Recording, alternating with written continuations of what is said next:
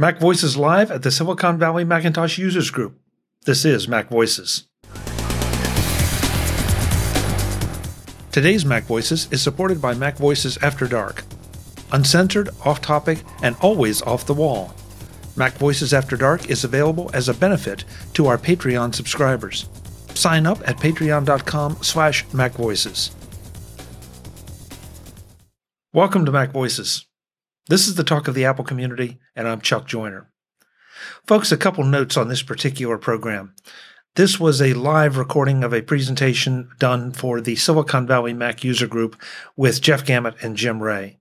Because we were using their system to record and not the one I usually use, things are going to look a little different and sound a little different, but I still think you will enjoy it.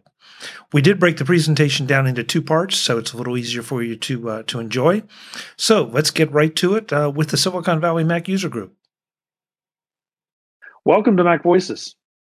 This is the talk of the Apple community, and I'm Chuck Joyner. Folks, this is a special Mac Voices Live. We are presenting to the Silicon Valley Mac User Group. Silicon Valley, thank you so much for having us. It's great to see you all. I know that the folks on the recording probably won't see you, but maybe they'll hear you occasionally. And I brought along a couple friends to help out today. First off, Mr. Jeff Gamet is here. Jeff, welcome. Good to see you. Chuck, it's always great to see you. And this is actually pretty cool, getting to have a live audience that's an actual user group. And also Silicon Valley Mac User Group is pretty awesome. Absolutely. Absolutely. Also with us is Mr. Jim Ray, the developer in this little panel. Jim, welcome. It's good to have you.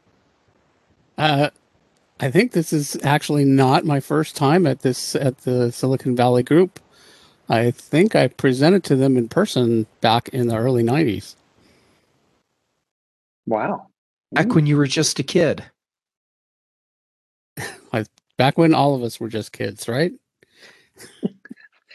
I didn't know they had presenters that as 3-year-olds, Jim. So that's pretty good. That's pretty good. Yeah. Well, the SV Mug has asked us to talk a little bit about the WWDC announcements. And of course, we've done this now, I think, for 2 different panels on Mac Voices Live. There's no shortage of commentary out there. So trying to put maybe a little bit different spin on it, because we certainly are not going to go back and review everything. That would just be a complete waste of everyone's time. But what I thought we might start off with is what, if you had to pick one, what is the most important announcement Apple made at WWDC this time around? And you can be as specific or as general as you like. And Jim, I'm going to start with you since you're the developer in the group, because this was, after all, the developers conference. And this is weird because I can't see myself. But at the risk of repeating myself, I think the biggest thing to me was not an announcement per se, but just how prominent the Macintosh was all week long. If you go back, say 5 years ago, the Mac was practically invisible at WWDC. It was almost never mentioned, and everything they came out with was just for iOS and iPad. At this year's, the Mac was everywhere. Almost every announcement of a new feature was, this is available on iOS, iPad, and Macintosh. They kept saying that over and over again. One of the most prominent new things was shortcuts for Mac. So, definitely a Mac feature. And, so as a Mac developer, because that's what I am, I'm just so happy to see so much attention put on the Mac, and where 5 years ago a lot of us were wondering, like, well, what is the future of the Mac? Is it Apple even going to keep it? And now that's all turned around, and obviously the future of the Mac looks very bright. Good. I love that perspective, because I think it's so easy to sort of overlook that and get bogged down in individual announcements. And I love that sort of 30,000-foot view and pointing out that the Mac is back and it looks like it's here to stay. just a slight follow up too was, I can't remember if it was 2 or 3 years ago when, I guess when they first announced Catalyst. So I think it was 3 years ago because they weren't shipping it, but they announced it. And they had this big, are we merging the Mac and iOS? And they had this slide. No. You guys remember that? And it's really kind of weird because that seems like that's exactly where they're headed. Like that slide was completely, not what happened, but it seems, at the time, I think they were trying to head off people worrying that the Mac was going to go away by becoming, iOS or something. But it really seems like they pulled both, like especially iPad OS has become a lot more like Mac OS, and Mac's gotten some things, so they are kind of bringing them together, but in a way that really enhances both of them. So not subsuming the Mac being subsumed by iOS, keeping both going, the best parts of each platform, but definitely the Mac is continuing to be the Mac and move forward, and exciting things are happening. I definitely want to come back to that point, Jim. So don't let me forget it. But I want to get to Jeff and find out, Jeff, you want to pick something specific, or are you going to go general? What do you think was the most influential or important thing Apple did at WWDC this year? I'm going a little bit more general, and I'm actually building off of what Jim was saying. And I think the big announcement this year was unification.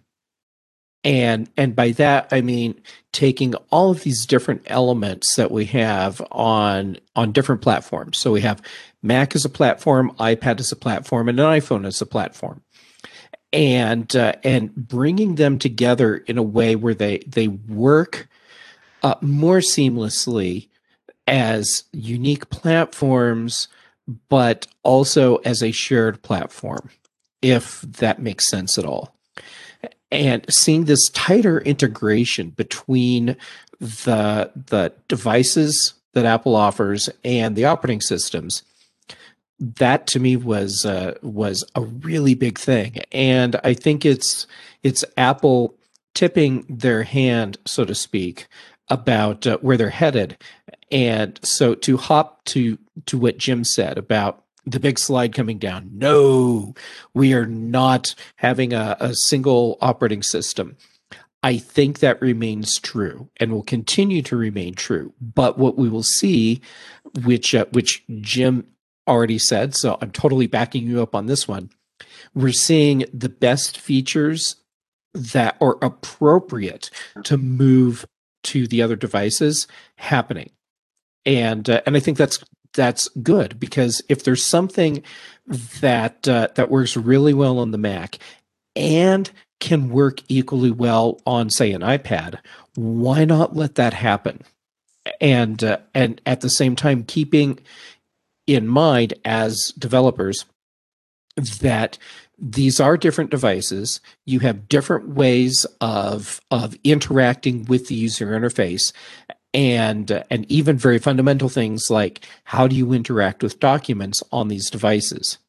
So I don't see this becoming a single operating system across all devices, but this nice tighter integration across all of the platforms to make it easier to jump to the device that's appropriate for the task that you need to perform at this moment. Okay, those are a couple really great answers. I want to try to mash them up a little bit. Jeff, to follow up on your comment, though, I wish I could quote you exactly how you just said it, but the device that's most appropriate for the task, I think, is sort of what you said. Mm-hmm. And that's where I find the whole debate over, iOS, iPad, iPhone, just kind of pointless. Because if there's a tool that is best suited to the task, then that's the one you want to choose. If it's a task that can be done maybe not necessarily equally well, but maybe just in different ways on different devices, then do that. And if you have to do a task on a device that is not the optimal device for that, then make it as good as you can. Mm-hmm. So, but that seems to be something that gets lost in all these debates of iOS versus Mac OS, and iPad versus iPhone, and Mac versus iPad, and all that. Well, we do have this almost ironic platform battle happening with, and I'm using the term battle loosely, because there are people that say the Mac is the only platform you can use for a specific task. Let's use movie editing as an example. The Mac is the only platform that you can use for movie editing. Well, for some people, yes. For other people, like me, LumaFusion is actually the better place for me to do that video editing. So I do it on an iPad Pro. And so we're seeing this kind of platform battle happening with Apple users about iPad versus iPhone versus Mac. And it wasn't that long ago when that battle was Mac versus Windows. So I suppose in that sense, if Apple's going to have a platform battle, it might as well be internal because whoever wins, ultimately Apple wins. Before the meeting started, we were having a little informal discussion about Microsoft Office and the pros and cons of that, and Google's Office suite and the pros and cons of that. So, taking the fight internal between the devices, that's a really interesting point that the other platforms don't seem to have. And I kind of think it's a nice problem to have because it means that people are passionate about each of those respective platforms within the Apple ecosystem. Well, at some point a few years ago, at this point, many years ago, it was probably Steve Jobs, but it might have been someone else inside Apple, said that if you're going to have platform cannibalization, the best way to have it is internally. So if you're going to cannibalize the Mac, you might as well do it with the iPad or the iPhone. Jim, as a Mac developer, is there a particular reason that you have not decided to move over into iOS development? Or is it because you think the Mac is the best platform for the kind of programming that you do and the kind of application that you publish? For one thing, it's one reason is because I have a small organization, and resources are limited, and you can only do so many things. And definitely in the past, and still to a large extent, that you can't take most of your investment in programming for one platform and move it to the other. Now, Apple's been making it so that you can take your investment in iOS software and use it to move to the Mac, but that doesn't really work the other way. You can't take software written for AppKit, which is the framework for the Mac, and move it to iOS. And I don't think that's probably going to happen per se. I think that, like the platforms are different in that one of them's touch first, the other is indirect pointer first. And also on the iOS side, it's basically mostly full screen, one thing at a time.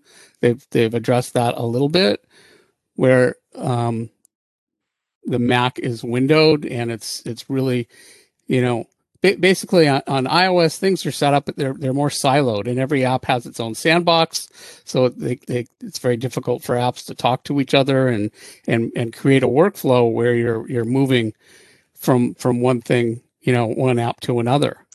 So, and part of that is just an artificial thing that Apple has set up and continues to work that way. So, I don't see it in terms of like what the Mac is good at is when you need to use multiple apps to achieve a task and not just one. So if you can, like LumaFusion, good example, because you when you're working in LumaFusion, you're just working in LumaFusion. Mm-hmm. But if you need to go, share between a bunch of apps, the Mac really facilitates that, and iOS still doesn't. Um, so Okay, so one of the solutions, I, I believe, and I think our co-panelist Brittany Smith is a big advocate of this, is shortcuts on iOS. And she is a shortcuts wizard, and she has, I mean, I think on the last show she mentioned she had a shortcut that has 400 steps, 400 components. So there's something to be said for the ability to maybe build many applications like that that will help move data and information between apps. But that yeah, but begs the question, should you have to? fundamentally, there's nothing wrong with that. And now they've got that on both apps. But for example, the iOS, it has no universal file system. You can't put a file in a place, and make it easy for one app to work on it and then another one. They have built the Files app, but still a lot of shortcomings to that.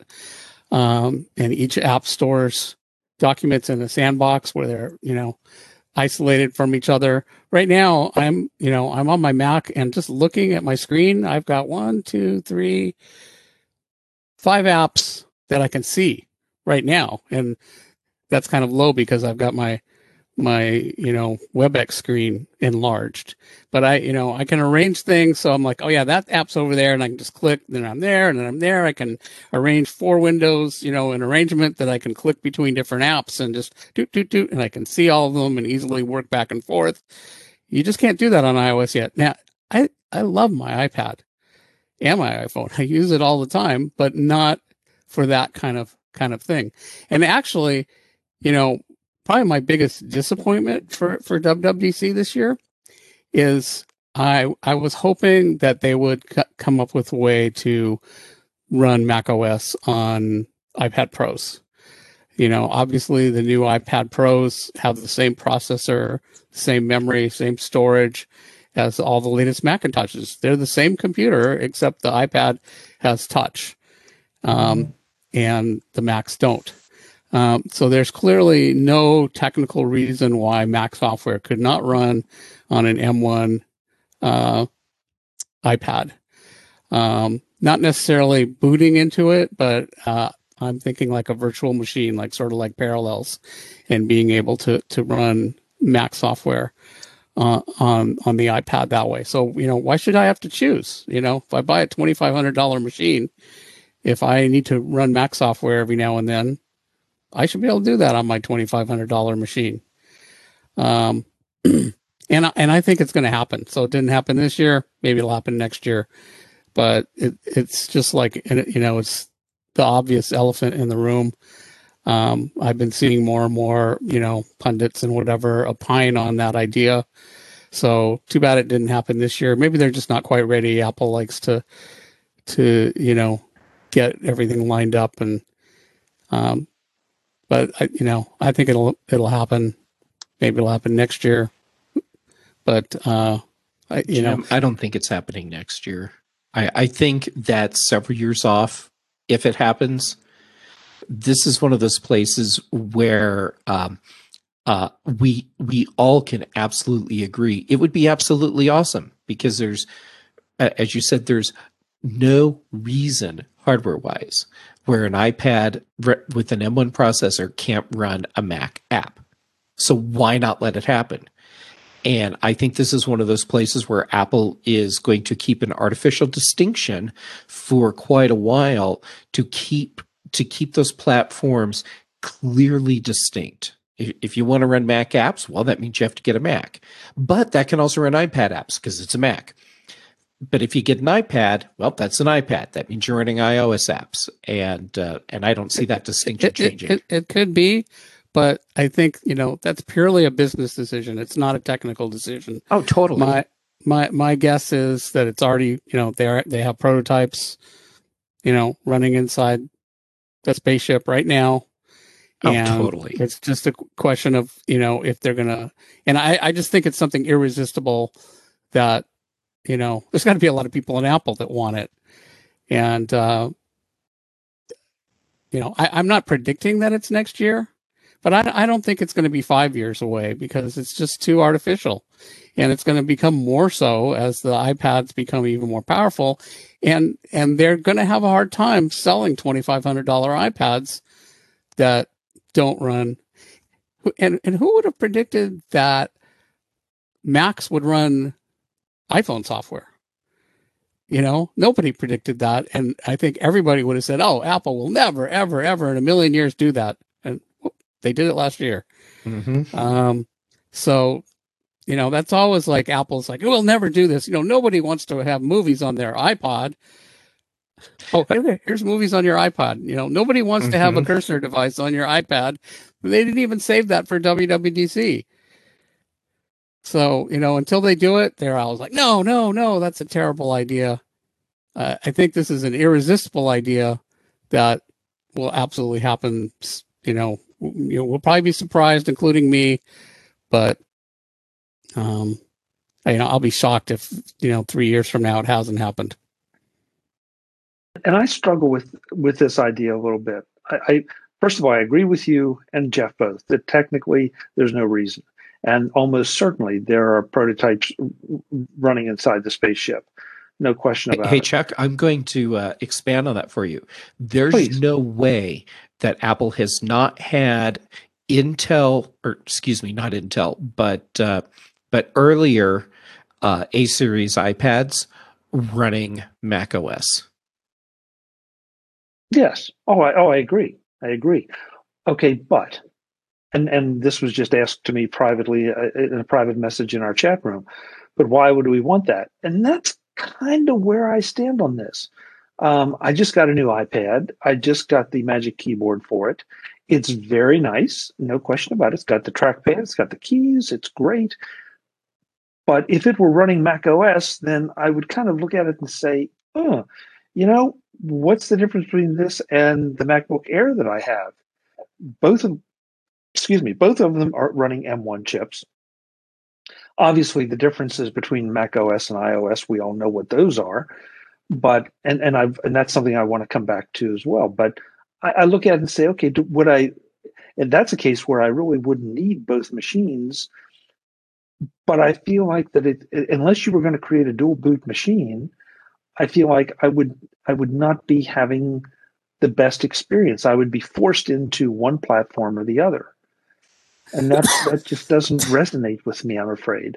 And the dual boot machine, because Mac OS right now, as far as I know, and Jim, maybe you can speak to this better than I can. Does it have touch controls in it? So that or would they be overlaid with basically the mouse pointer kind of thing? I'm not imagining, although I would guess that they do have iPads that boot into Mac OS at Apple, but I don't think they will release that. I think about how parallels work. You have a Mac, and then you click on an icon, and suddenly you can run Windows apps. But it's still a Mac, and you've got Mac apps running. But you click on Parallels, and now now you've got a Windows window, and you run Windows apps inside of that, right? And that's what I'm imagining. So think about it right now. If you could take your two machines, right? So, and first of all, how many people do you think have two machines like that? Most people can't afford to buy an M1 iPad and an M1, MacBook Air, although Apple would love that, but most people can't do that. Most people can only buy one. So right now they have to pick. Apple's making them pick. And when I'm saying, this would let more people buy the higher end iPads. And yeah, they probably, most of those people probably wouldn't also buy a MacBook Air, but they might buy an iMac or, some other Mac. But anyway, you take your iPad, you've got your Mac sitting there, and you can run like a screen share program, like RemoteX is the one I use, but there's tons of them that do VNC screen sharing, right? You take a screen share, you take screen sharing, VNC program, and you can, hook your iPad into your Mac, and you can run your Mac from your iPad. And it's going to be kind of hard if you don't have a trackpad or a mouse hooked to your iPad. But you can do that, and people do that now. Like they'll, maybe they need to remotely, do something. But so what I'm envisioning is that same sort of experience where you could run a Mac inside one iPad app, and then when you're done and you want to get back to the normal things you do with an iPad, you just flick at the bottom, and you're back to being an iPad, and not dual booting. So I don't think they'd want to boot into it, because then you've got all kinds of problems about the sandbox, and the Mac can run stuff that's not in the App Store and stuff like that. But if they just have all that in one sandbox app, so you don't have to worry that the Mac software is going to escape and do bad things on the cell network. That's another reason. Like, you can't buy a Mac with 5G. So I'd like, a lot of people would like to have a Mac with cellular connection. That would be a way to do it. That wraps up the first part of our visit to the Silicon Valley Macintosh User Group with Jeff Gamet and Jim Ray. We'll be back with part 2 and the final part next time on Mac Voices. Until then, and as always, I'm Chuck Joyner. Thanks for watching. Visit MacVoices.com for show notes and to connect with Chuck on social media. Get involved in our Facebook group or like our Facebook page, and get more out of your Apple tech with Mac Voices Magazine, free on Flipboard and on the web.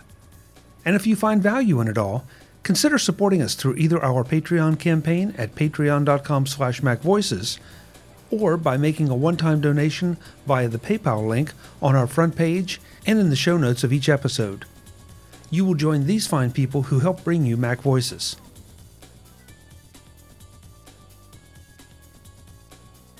Advertising handled by Backbeat Media at backbeatmedia.com. Bandwidth provided by CacheFly at cachefly.com.